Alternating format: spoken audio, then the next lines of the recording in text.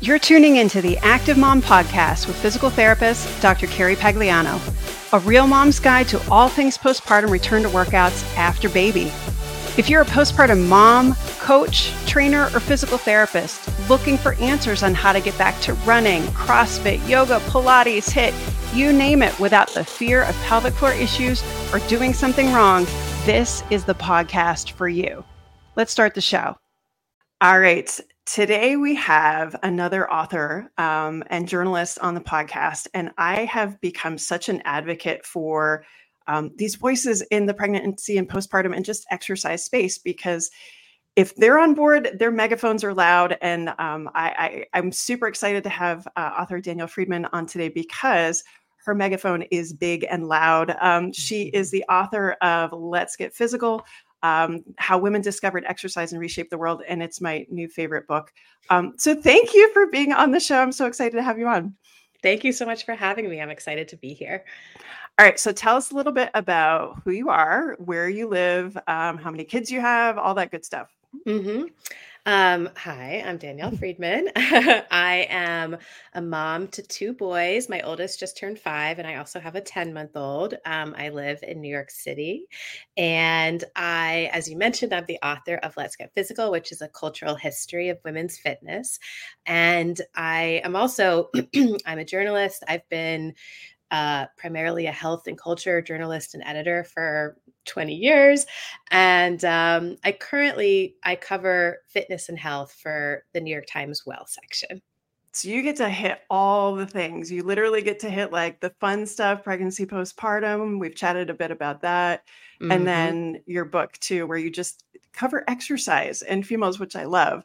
But you started the research for this book after your first pregnancy, right? Actually, it was, yes. The sort of time has no meaning right now in the last 5 years. It really doesn't. It really doesn't. Yeah, basically, I'll tell you the quick origin story, which is, so the idea, the seed was first planted actually when I was getting ready for my wedding, which was about a year or so before that first pregnancy. And I've always been a runner, a slow runner, as I've written about, but in a very stereotypical way. Before the wedding, I decided to check out some bar classes in my neighborhood. And because I was brand new to this whole kind of boutique fitness scene, I'm a feminist journalist. I couldn't like take my feminist health journalist hat off while I was in these classes. And I really did love how strong they made me feel.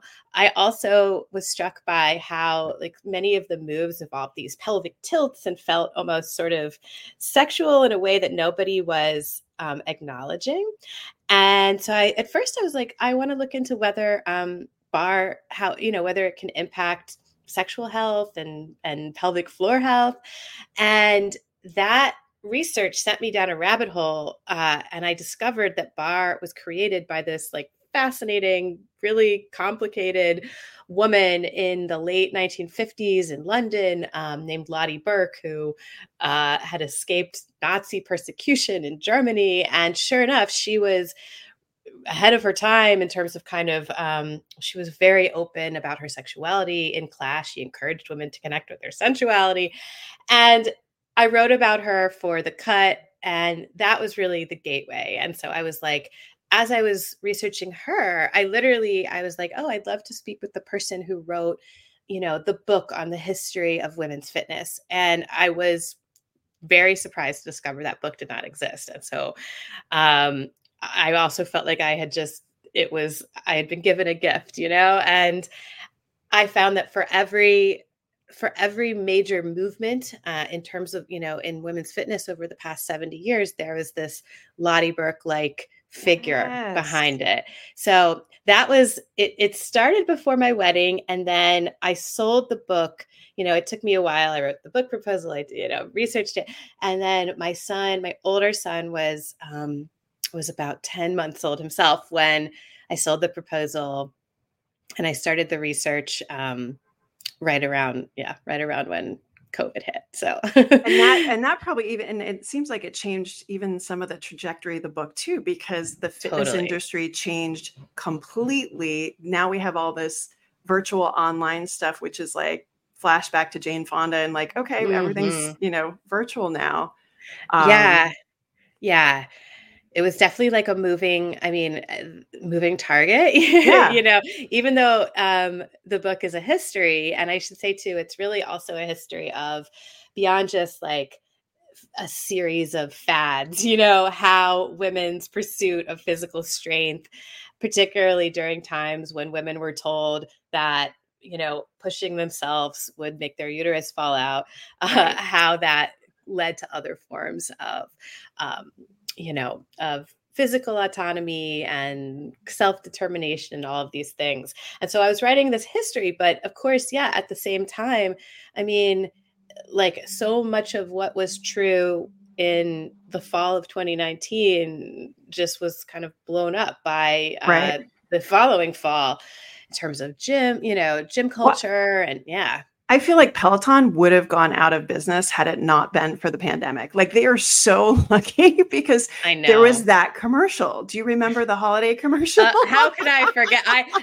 Trust me, I was like, oh my God, they're like, this is right out of the 1950s playbook of like, shape yourself, shape your figure for your man, even if you hate it. Well, and that's the thing that I found kind of as a theme as we go back, because I'm at this point now and 10 years out from my youngest, where I'm looking back and I'm like, okay, well, why aren't we any further ahead? And so when I look back in some of the stories that you shared, we all start out with this really great intention of, yes, we should be stronger. We should be doing these things. Mm-hmm. And then there's like a hard left that goes, oh, but also you can be more curvy, so you're better for your man or better in bed. I'm like, wait, why do we keep taking the hard left? And like, why the patriarchy? But like, that's a bigger question. I know. I mean, and I really saw clearly throughout all this history that as like women, as movement became more accepted for women and strength and muscles, there were these kind of like social checks that then were like, oh, okay, you can exercise, but now the standard that you need to strive for is like having zero fat on your body, or it's like now you have to have these like sinewy, visible muscles to be considered beautiful. And it's kind of it's definitely discouraging when you look at it through that lens. However, I do think in the past 5 to 10 years, we are starting to break free from some of that. We are. It's funny. I pulled down some old diaries for my daughter she's in 5th grade. And that's when I kind of started to write. And it's so funny what I would write. I'm like, okay, back to school. I'm going to look good, feel great. My muscles will be toned. I'm like, oh my God, that was programmed in my brain at 10. Yeah. Like, do you remember kind of what your thoughts were as a kid about exercise? Yeah. And I will say, especially once I was like in middle school, I would always have these like every year it was like a makeover plan. It was the same thing. I mean, my hair is going to look great. I'm super cute. Like, self-improvement was like physical improvement, I mean, I think I received kind of somewhat dueling messages throughout my childhood. I'm 42, so I grew up, 80s and 90s. And on one hand, I absolutely, as like a child of the 80s, and in the book I write about the Get in Shape Girl toy sets, which were literally these, they were these, it was like, so you could be like mom and wear a leotard. And, it was the title, the name of this Mattel line alone, I think speaks a lot. There was Great Shape Barbie, so many of these, messages that the purpose of exercise was to look a certain way, to be thin. And at the same time, both of my parents were and continue to be really active and have always modeled for me taking a lot of joy in movement. My dad is the most enthusiastic runner, and it's not about anything other than just, it's almost it's moving meditation for him. And he definitely instilled that in me as well. And my mom, some of my earliest memories of my mom are like being 4 years old and accompanying her to aerobics, sitting in the babysitting area, That's amazing. Yeah. So, I it's all in there. And I Yeah. think it took me a few decades of life to several decades of life to kind of shed, and not that I've shed it completely, but, move away from um, those more patriarchal or aesthetic based Yeah. messages to focus on the joy.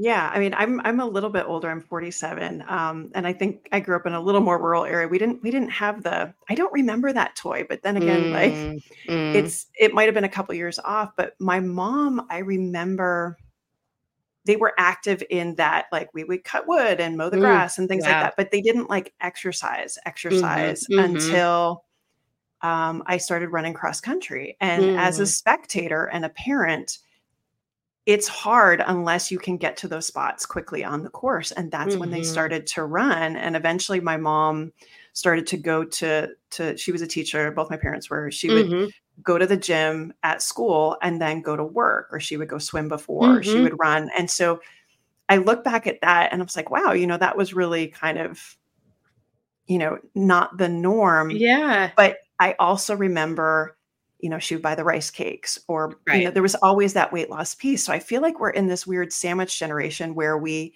experienced that it was about how we looked and weight Mm-hmm. loss and things like that. And then as we move forward, for us, it's become about the joy. And you got to see that with your Mm-hmm. dad.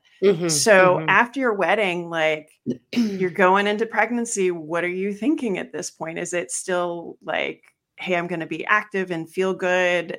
Like what did pregnancy look like for you? Mm. Well, I've run one marathon in my life. I hope to run more. Um, this is also, bear with me on the timeline here. Again, It's all it's good. such a blur. It's all somewhere in there. I mentioned this. Okay. I had run the marathon, the New York City Marathon, about a year and I think it's like, yeah, about a year and a half before I became pregnant. Okay. I really wanted to stay active through my pregnancy, my first pregnancy, because, well, for like many, many reasons, the joy of it, the comfort that I took in moving, I wanted to feel strong. But, and I should say there's sort of, as a kind of just caveat, my feelings have evolved with every pregnancy experience that I had. And I don't know, I can get into, I happen to have very complicated pregnancies. So, That makes it more challenging for sure. yeah, well, yeah, basically. So I was active through that first pregnancy, and I ran until I developed lower back pain. And then I was like, I really want to keep moving. And so then I switched, I actually worked with the pelvic floor PT starting at probably like 5 or 6 months into that That's first awesome. pregnancy. Yeah. And like I was starting to experience some diastasis, and she helped me with that. And she just, it was nice to feel like to not worry that I was doing anything that could harm myself. And I switched to the elliptical. Um, I will say, so I was pretty anxious throughout that pregnancy. It just like it was the whole experience kind of blew my mind of Yeah. not being in control of my body, and the way that I had my entire adult life. I was 37. And I do Yep. think, yeah, I felt some of the drive to be active was, I'll be totally honest, was out of fear that like, I think things have improved since then actually, but I just felt like I was taking in so much messaging around like, if you do this, like you must do this or there could be Yep. catastrophe, including Especially with the like, first time around, because you just yes, don't know, and you're kind of being hit from all directions of don't do this, don't do that. You don't want to hurt your baby, and you don't want to do the wrong thing. exactly. Yeah, And totally. I mean, I remember like, yeah, I had like Chipotle once, and it was the time when like Chipotle was dealing with, there had been like a few Oh E. coli, and I was like, I'm craving it, I'm gonna have it, and then for like a week after, I would be freaking out, like, did I do, no. and Right. so basically, though, at the end of that pregnancy, I actually at around 35 weeks, my blood pressure shot up, and Mm, the and like the diagnosis was basically preeclampsia. yeah, And I had, just based on blood pressure alone. And I ended up having to have an emergency C-section and at 35 and a half weeks. And that's scary. It was, and yeah, it took me a long time to kind of recover from that whole experience, Yes. but it also taught me, I will say, like, in subsequent with my most recent son, and I had a loss in the middle, and, Sorry. it yeah, that's okay. But it in a weird way, it was like, I still think, and my sister is actually a gynecological surgeon, and so we talk about this stuff all the time. Like, Yeah. the being active did help me and helped Yeah. me recover. Um, but the preeclampsia was also sort of like a reminder that, like, okay, you can try to do everything by the book, and ultimately, Yep. for me in the future, what I prioritize sort of being relaxed above everything else, and so Yeah. that that meant approaching movement a little differently too, especially with my most recent pregnancy. Yeah. No, I feel like New York and DC are very similar in that respect. We have a lot of moms that are advanced maternal age. Mhm. Like my average pregnant client is probably 38. Mhm, Um, mhm. and I very much felt this myself, where I was like, I've been able to control everything in my life up until this point, and then all of a Yeah. sudden you can't. And for me, it was the added like, oh, and this is your day job, and you should be able to prevent all things, fix all things. Oh, Yeah. yeah. Well, that just Yeah. I no. can't even imagine. Yeah. No. But and we had a loss in between too. So Mm. then there's those questions of, and it was late too. It was like 13, 14 weeks. We had started to tell people. It was like, then you're like, Yeah. and then you know what that fear is. And I think I was more nervous with our daughter, Mhm. because you're like, you can't control this stuff, but at the same time, you just like, even until she came out, I was like, what's going to Mhm. happen? I But know. I know. it's so tough. How did you kind of approach your second son? Yeah, yeah, and I just and I'm really open about all this. So our last two in the middle, I was actually like 22 weeks, so Oh my it was gosh. really far along. Oh, And I was fortunate to get pregnant very soon after that yeah. loss. Um, yeah, I I'm so sorry. oh, thank you. Yeah, it was obviously, one of, if not the most difficult thing we've been through, Yep. but I was really fortunate to, I had really great support in every sense, Yeah. physical, mental, emotional, from friends and family. Yeah. And so with my second son, the baby who's 10 months, in a weird way, I was even more, I mean, don't get me wrong. On one hand, it was like a 10 month or a 9 month, it just, we were on eggshells the whole Yeah. time. Yep. And yeah, and especially until we got to that point for me. I mean, where I had been in the previous pregnancy, and Yeah. the, point of viability and all of that. And Yeah.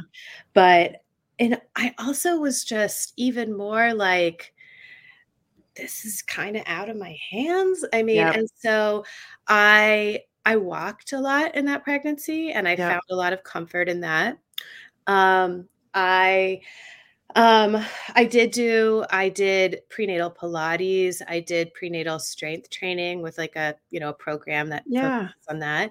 And I just, again, it was just like kind of moving in ways that felt good and felt right for me. In Yep. between the loss and that pregnancy, I did train for and run a half marathon with my Did you dad. really? Oh my Yeah. goodness. And I just found, for me, like, and I did just write a piece for the Times that I interviewed you for about pre-pregnancy fitness, but I Yep. just found that for me, going into pregnancy feeling as strong and, just as strong as possible, Yep. helped me, if not as much mentally as anything else. Yes. Yeah. So, um, yeah, it was just about, like, doing whatever I had to do to be as zen as I could in between the moments of extreme, There's a lot to be anxiety. there's a lot to be said about that. More, I think, because more people are talking about loss Yeah. and what you're supposed to do. Mhm. Um, Mhm. and the thing is, again, we barely have data for pregnancy and postpartum and that kind of stuff. But very much after our loss, I did not want to run. It did not feel, it wasn't that space. And so I went to like a 6:30 a.m. yoga class with a bunch of 65-year-old women that was just safe and quiet, and ended up doing that through my pregnancy. But that's kind of what we're coming up with, is like, you kind of have to, depending on where you are, yes, we need to kind of build strength back and understand that, you know, you're going to have the hormone flux and that basic stuff. But I almost think the priority really is, you know, for you to go run a half marathon with your dad, that was probably more for your heart. Yes, totally. Than it was, you know, to heal that, to be able to move on. And I'm having more and more people asking about that. And that's the answer that I'm giving, having gone through that. It's like, and it takes years, you know, as you know. I'm sorry for your loss too. Yeah. It's so hard. Doesn't matter where you are. No, it doesn't. It doesn't. I mean, we're, oh my gosh, 11 years out, and I still remember the day. You know, you still remember all of that. But I'm glad that we're having these conversations. And for, you know, as bad as social media can be for a lot of different things, I do feel that's one thing that we've been able to, you know, people see how often it happens. And so on. So now that you have two, how's that looking? Because you've got one that went out the door to kindergarten, you've got one going down for a nap, like, and now that you know all the boutique options that are out there, like, what fits right now? How do you decide what fits for you? I always, and I will say, okay, as somebody who writes about fitness, obviously the book, but presently for the New York Times, I always feel a little, you know, I feel pressure.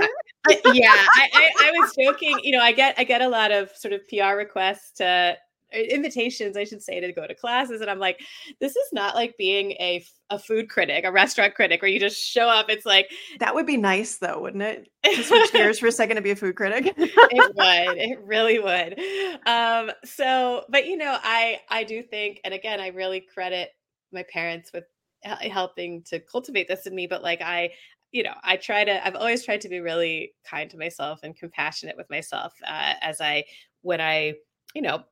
for me, fitness has been cyclical. And when I'm in a period where I'm sort of less active, or, you know, I've continued to do Pilates, and that has been amazing. I actually wrote a story about Pilates for the New York Times about a year and a half ago.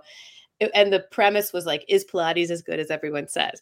And I had done it a little before then, but I actually had kind of mixed experiences in the studio. And I ended up that story, and speaking with masters, you know, convinced me. And I found a local studio that has really been wonderful. And so that, just regaining the strength there, this kind of full body, gentle strength, has been great mentally and physically. I had a moment a few weeks ago that I've thought a lot about after, because it is sort of like the theme of my book, but my normal instructor was out. And so I was with somebody I hadn't worked with before, and I had seen her working with other students, and she's Russian, and she's like really tough. Oh dear. And she was kind of scary. Like, I remember at one point we were doing a really challenging position, and I was like, oh, I hate this one. She's like, why? I was like, it's really uncomfortable. She's like, it's not supposed to be comfortable. But anyway, at some point, like toward the end, she was like, no, you're really strong. And I was like, and it was just like a kind of offhand thing, you know, like, you know, I was like, that is why these spaces can be so powerful. Yes. Like, to have somebody just tell you that, you know, is when you're feeling overwhelmed, or, you know, when you're unsure, you recover. It's like, it can be really meaningful. So yeah. And I think that's important. And you do talk about that a little bit towards the end of the book. You talk about kind of the value of community. Yes. And sharing exercise space and movement historically throughout like existence is something that's kind of primal to us, really. Absolutely.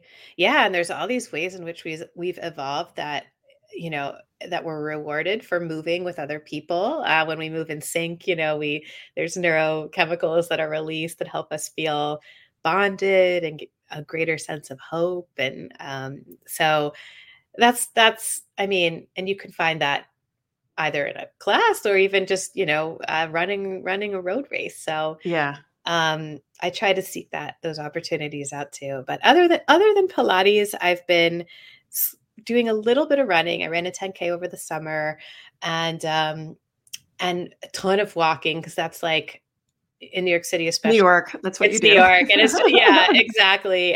But my goal, I miss running, and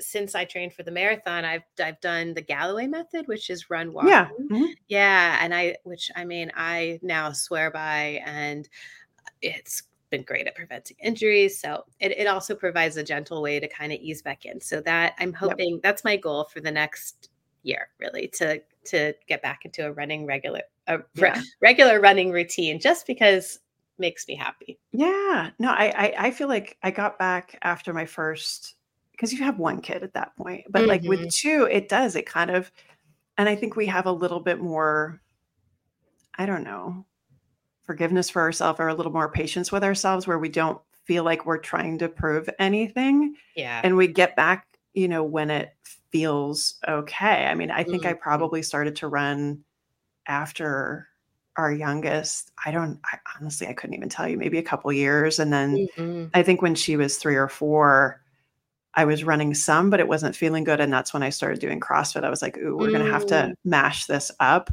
which, when you have 2 small children, walking into a CrossFit gym is a little scary. Yes. But now, like, and what we know about load, and, now kind of staring down menopause and all that stuff, I'm like, yeah, I'm glad I started now. So any chance I get, new moms, I'm like, hey, so lifting a barbell is really good for a lot of reasons, and your performance is going to get better with running. We're getting ahead on the, the bone loss issue, all that stuff. So anybody with that, I'm like, okay, just be looking ahead, community first, get around those other moms, then get back to the stuff you love. And then somewhere around the line, we're going to get under a barbell. And it's so funny. I have been craving that. I've been wanting to lift heavy things that are other than my children. It makes you feel pretty badass. I'll be honest with you. Like, it feels pretty cool. Yeah. That's right here. I'm really lucky. When I started, there's a gym literally between my office and our house. And so I went there and did a class that was a lot of moms after we dropped our kids off from school for a long time. So it was a very supportive community. The moms were freaking strong, like super strong. Switch gyms. I go to a gym now at 5:30 a.m., but there's a couple other moms that were around the same age. And yeah, there's some 20 somethings sprinkled in, but I'm like, we're still getting at it, and it feels good to be done with it too. Like, workout's already done. I can get on with my day.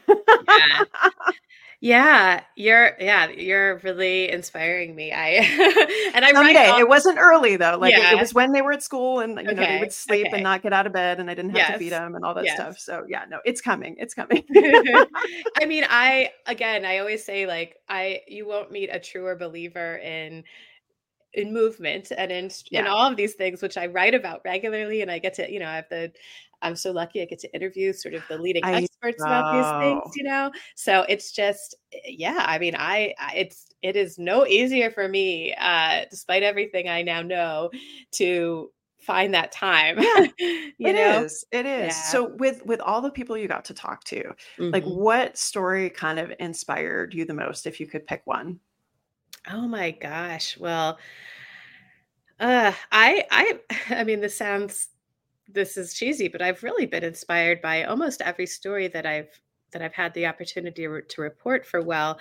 I mean, I've written 2 profiles in the past year that were so much fun to report and write. And one was about Martinez Evans, who's the founder of it's called the Slow AF Run Club.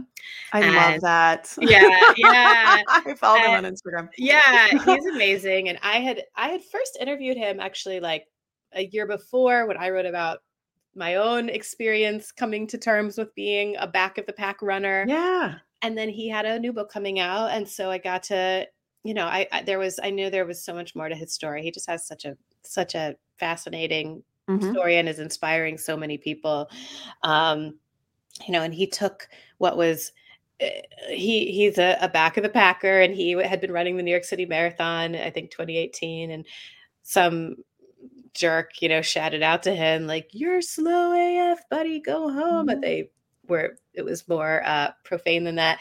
And he was like, I'm gonna own that. And so the next race, he showed up with a shirt that said "Slow AF" with a turtle, and like a movement was born. And so I loved writing that story. And for me, as a back of the pack runner, so much of like what he stands for and what he wrote about in the book, which is fantastic, also called the Slow AF Run Club, was already very familiar, and the idea that like you could find joy in being a back of the packer. And but I was so heartened by the response to his story. I also, like, the New York Times ran it on the front page on a Saturday, which that was super cool, by the way. Congrats. Thank you. Career first, never, and to, that, like, I was really blown away by that. But, I just think this is not to go off on a tangent, but it's like life is really hard right now. And a lot, the world is really difficult right now. Just a little. And so I have found that when I write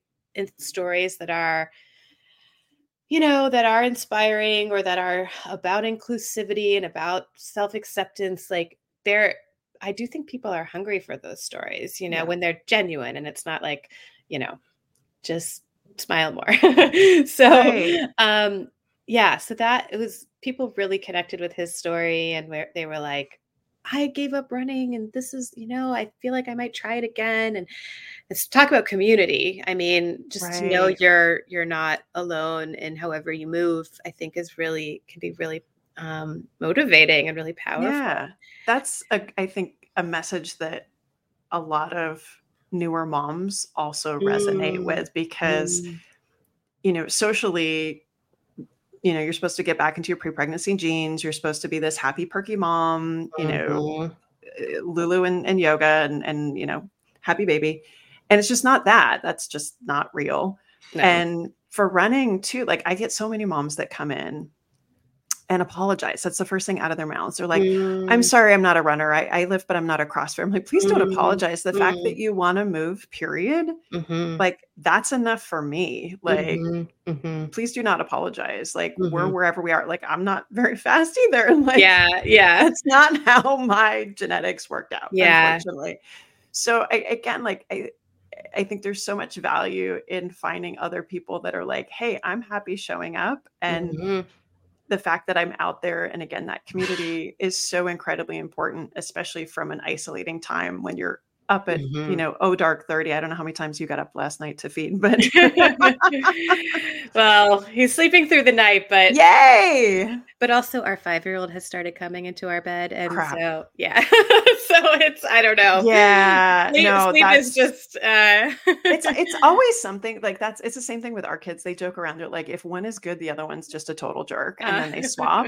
And then you get them to sleep. And now I'm like on this weird, like, might be starting into menopause period. I don't know. Going to the doctor today, figure that one out. And you wake up like 70 times a night for no good reason. And I'm like, well, this, like, there's got to be a biological reason for this. And I don't know what it is yet. I know. So it's something. It's not fair. Something. It's not fair. Yeah. All right. So if we go back and look at kind of the stories from the book, like, what do you think has impacted women the most for our generation? Like, what's gotten us to exercise? What's coming up for our sons and daughters? What do you think is kind of how we got there, and then what's next for them? Yeah, I mean, so on one hand, I think, we've obviously benefited from our generation, things like the passage of Title IX, and just this, I go into great detail in the book, but this huge cultural shift around women's bodies and what women are capable of from a physical and athletic standpoint. I write in the book about how there wasn't an Olympic marathon for women until 1984 because there were still fears about, running, making your uterus fall out. And so, that it is now women's sports, women's athletics are well, there's still a long way to go. They're pretty entrenched into our culture. I also think, partly thanks to social media, while social media is such a minefield there has been this real like reckoning, questioning of all of these messages that we received growing up. I mean, I think maybe it's also partly my like social media community bubble that I've cultivated. But when you look back at I follow a lot of people who kind of like call out messaging from teen and women's magazines and things that we thought were totally normal in the 90s, even like pop icons like Britney Spears, whose bodies are pop culture just felt free to like totally tear down and dissect.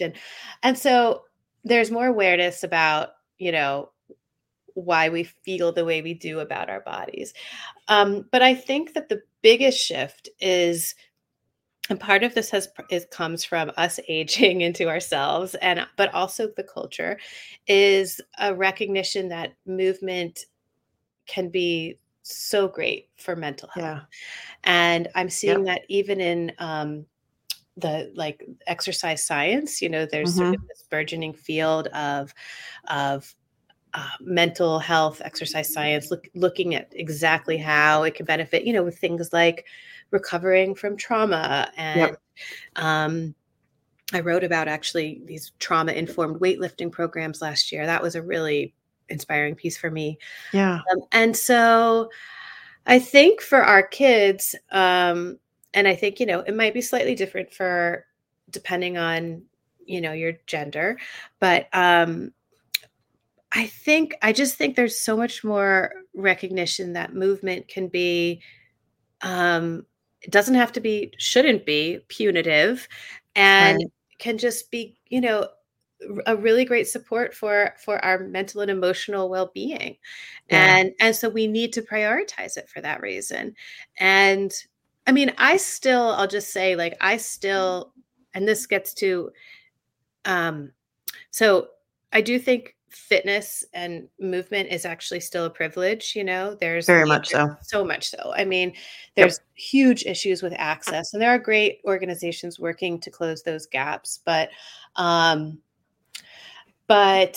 I think recognizing, so I was going to say, I sometimes even feel like with doing Pilates, which I recognize is a luxury for me and a privilege. And I almost feel apologetic sometimes like that I'm carving out that time just to focus on myself and my body and my strength. But I think that the more recognition that we're gaining as a culture, that it's not about like, oh, I'm working on my body to fit into my jeans, or, there are these much more profound gains to be had. We're moving toward a place where movement can be, is more accessible to more people. It needs to be a right, quite honestly. Absolutely. And I think that's something I did not appreciate growing up. And a lot of things, I mean, over the years, you start to realize like, hey, this really is a privilege. But, having a safe place to walk, having a safe place to go to a gym and not feel like you're going to be ogled, or, feel like you feel like you're safe there. And that I agree. We still have a long ways to go as far as, having safe movement and safe spaces to move be a right and not a privilege. 100%. For you being a boy mom right now, do you feel strongly about, or like, how do you feel as far as how you want to expose them to, how other genders move? Because I do notice that I've had more conversations with moms lately and it's interesting because they're feminist moms and they have boys. And they're like, oh, well, we're not going to do this because there are girls involved. We want them to do just boy stuff. And I'm like, well, that's kind of not the real world either. So it's for you, like, any thoughts? I know you got a long time to think about this, but like how to make sure that, that they understand kind of this whole other gender side of things. Well, it's really funny. I think about, so there's this program in our neighborhood called Kids in Sports. It's like a really popular program for just little kids, multi-sport. And I signed my older son up when he was maybe 2 or something. And I should say my husband is not a sports guy. he's from LA, and he's a journalist as well. He writes about, one of the things he writes about is culture, and like I always say, like movies are his sport, And so I signed my son up, and we show up, and I was feeling like, oh my God, this feels so like stereotypical. I'm bringing my son to like a sports class, Yep. And we show up, and joke's on me, he was the only boy in the class. So wow. After that, there was more, like in subsequent sessions and stuff, it was more 50-50. But I was like that. I was just laughing at myself, that at my own assumptions that this would be a boy dominated space. I mean, especially given everything I know.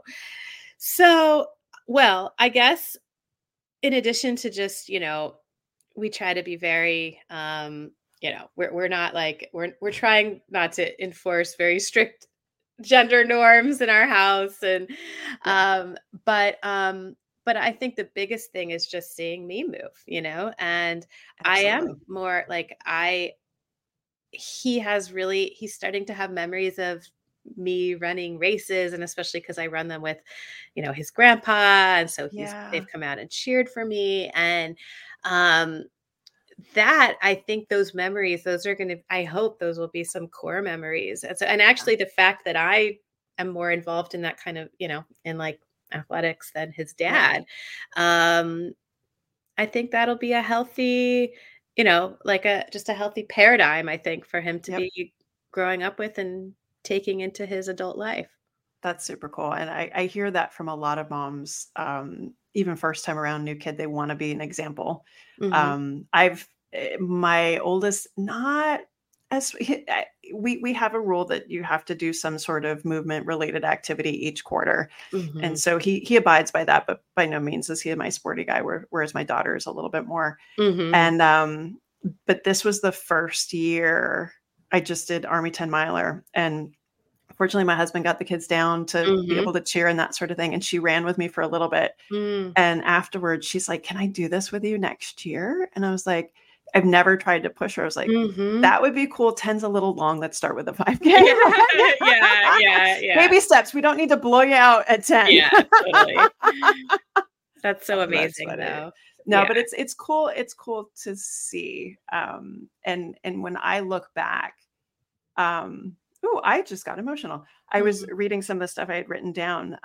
My parents were always at all of my sports stuff, my cross country, and I was the slowest, and God love them for just like not being totally embarrassed. At some point I realized I had some speed, which was good, but I always would write, and Dad's going to be there. Yeah. Cause my mom was always there, and for my dad to be able to get off. And so, and he had one of those whistles that you could hear. So when you were swimming, or like in the woods or anything, you like your head just turns because you've been trained since you were little. And so that for me, even now, like that's very, my dad's had Parkinson's for over 20 years. So, we can't do that stuff together anymore, but to be able to have those memories. To be able to show that to the kids too is super cool. So it's amazing what oh God, that comes, whoa, that stuff comes back. So that's what we're trying to do for our kids is in 30 years, they cry their faces off on a podcast. Yes, I know. All right. I hope. So everybody, we ask these questions at the end of every show. And you're probably reading or listening to a lot for research or whatnot, but like, what's the book you're reading or a podcast that you're listening to right now? Oh my gosh. Okay. This because there are so many. I know. I was going to say, you're off a list here. I will. Okay. So a podcast that had been recommended to me by a million people that I just discovered. I mean, I just started listening to is Julia Louis-Dreyfus's podcast. Ooh. I believe it's called Wiser Than Me. Okay. And it's so awesome. So partly why it was recommended to me was because her first episode was with Jane Fonda, who, I read about in great depth in my book. And so I think Julia Louis-Dreyfus, I think she said she's around 60. Okay. And so, but the whole idea is that the premise is that like older women are I mean, obviously we know this, but are these great sources of wisdom, and our culture doesn't always treat them that way. And so she wants to bring on women who are older than her, by 10 to, however many, 10, 20 years, and kind of like hear their life lessons. And so she talked to, Jane Fonda and Ruth Reichel, the food critic, coming full circle, and Isabel Allende, and she's amazing. Like I'm just so enjoying these conversations. That's awesome. Yeah, that's sort of like my taking a break from the world and the news and everything. You need that right now. I think we all need a little bit of a break from levity. The world right now. Yeah, exactly. All right, next one.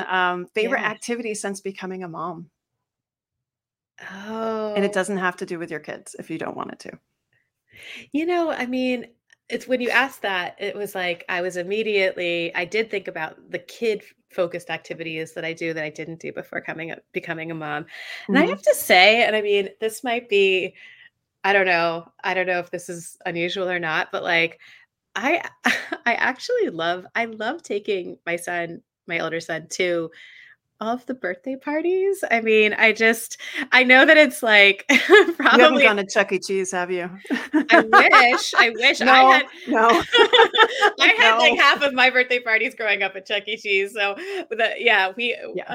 anyway, I grew up in Atlanta, I should say. So it was a very suburban childhood, but, I mean, sometimes they're hellish. Don't get me wrong. And sometimes my son also like refuses to participate. And I've had moments where I've had some comically bad moments at birthday parties, but there is I have found like that's how I've gotten to know the parents, and like you end up seeing each other every weekend, and it's really nice. And I don't know, it's been a especially when you have kids, just to have like an activity. It's been I've enjoyed reconnecting with my inner child through these birthday parties. That's so cool. Well, that's going to switch to be sports eventually because there's not as many birthdays. Yes. Then the problem becomes you like the parents, but the kids don't like each other anymore and they're not friends. Do you want to still be friends with the parents? Right. I know. There's the foreshadowing for you. You got time to work it out. Yeah. Oh, I know. That's super fun though. Yeah, totally live in the moment. Don't necessarily eat the cake every weekend or the pizza. That's I'm getting I've finally gotten to that place. Part is challenging, but I know. And I feel like I probably just lost a lot of listeners with that, but don't get me wrong. There's tons of stuff I do for myself and my work but it's nice to be around other people and, experience your kid having fun and meet some nice parents, but don't eat the cake. Yes. All right. One piece of advice for new moms. Be kind to yourself. I mean, I'll pass along something that I remember from my baby shower before my first son was born that was like the resounding piece of advice given to me, which was that it's all a phase. And, especially now that I'm in it with my second, I just like with my first son, everything felt so amplified, and I was kind of like with that pregnancy, the first pregnancy, I was so worried about like following the rules and, with sleep and solids and milestones and like, and now and I know this is like classic second, third child thing, but like, we're so much more relaxed and it's like, he'll figure it out.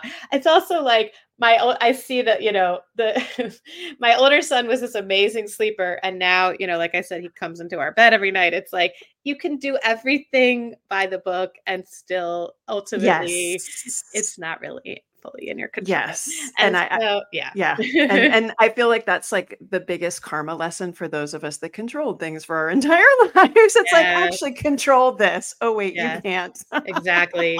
Yeah. So that's awesome. It's all a phase, and just be kind to yourself as you're riding these waves. They will pass. I totally agree. All right, last one. And what does it mean to you to be an active mom in postpartum? Yeah, it means, practically speaking, it means doing a ton of walking, always wearing comfortable shoes. And anytime we have an outing, I'm wearing basically athleisure. Reconnecting with a feeling of strength and just feeling,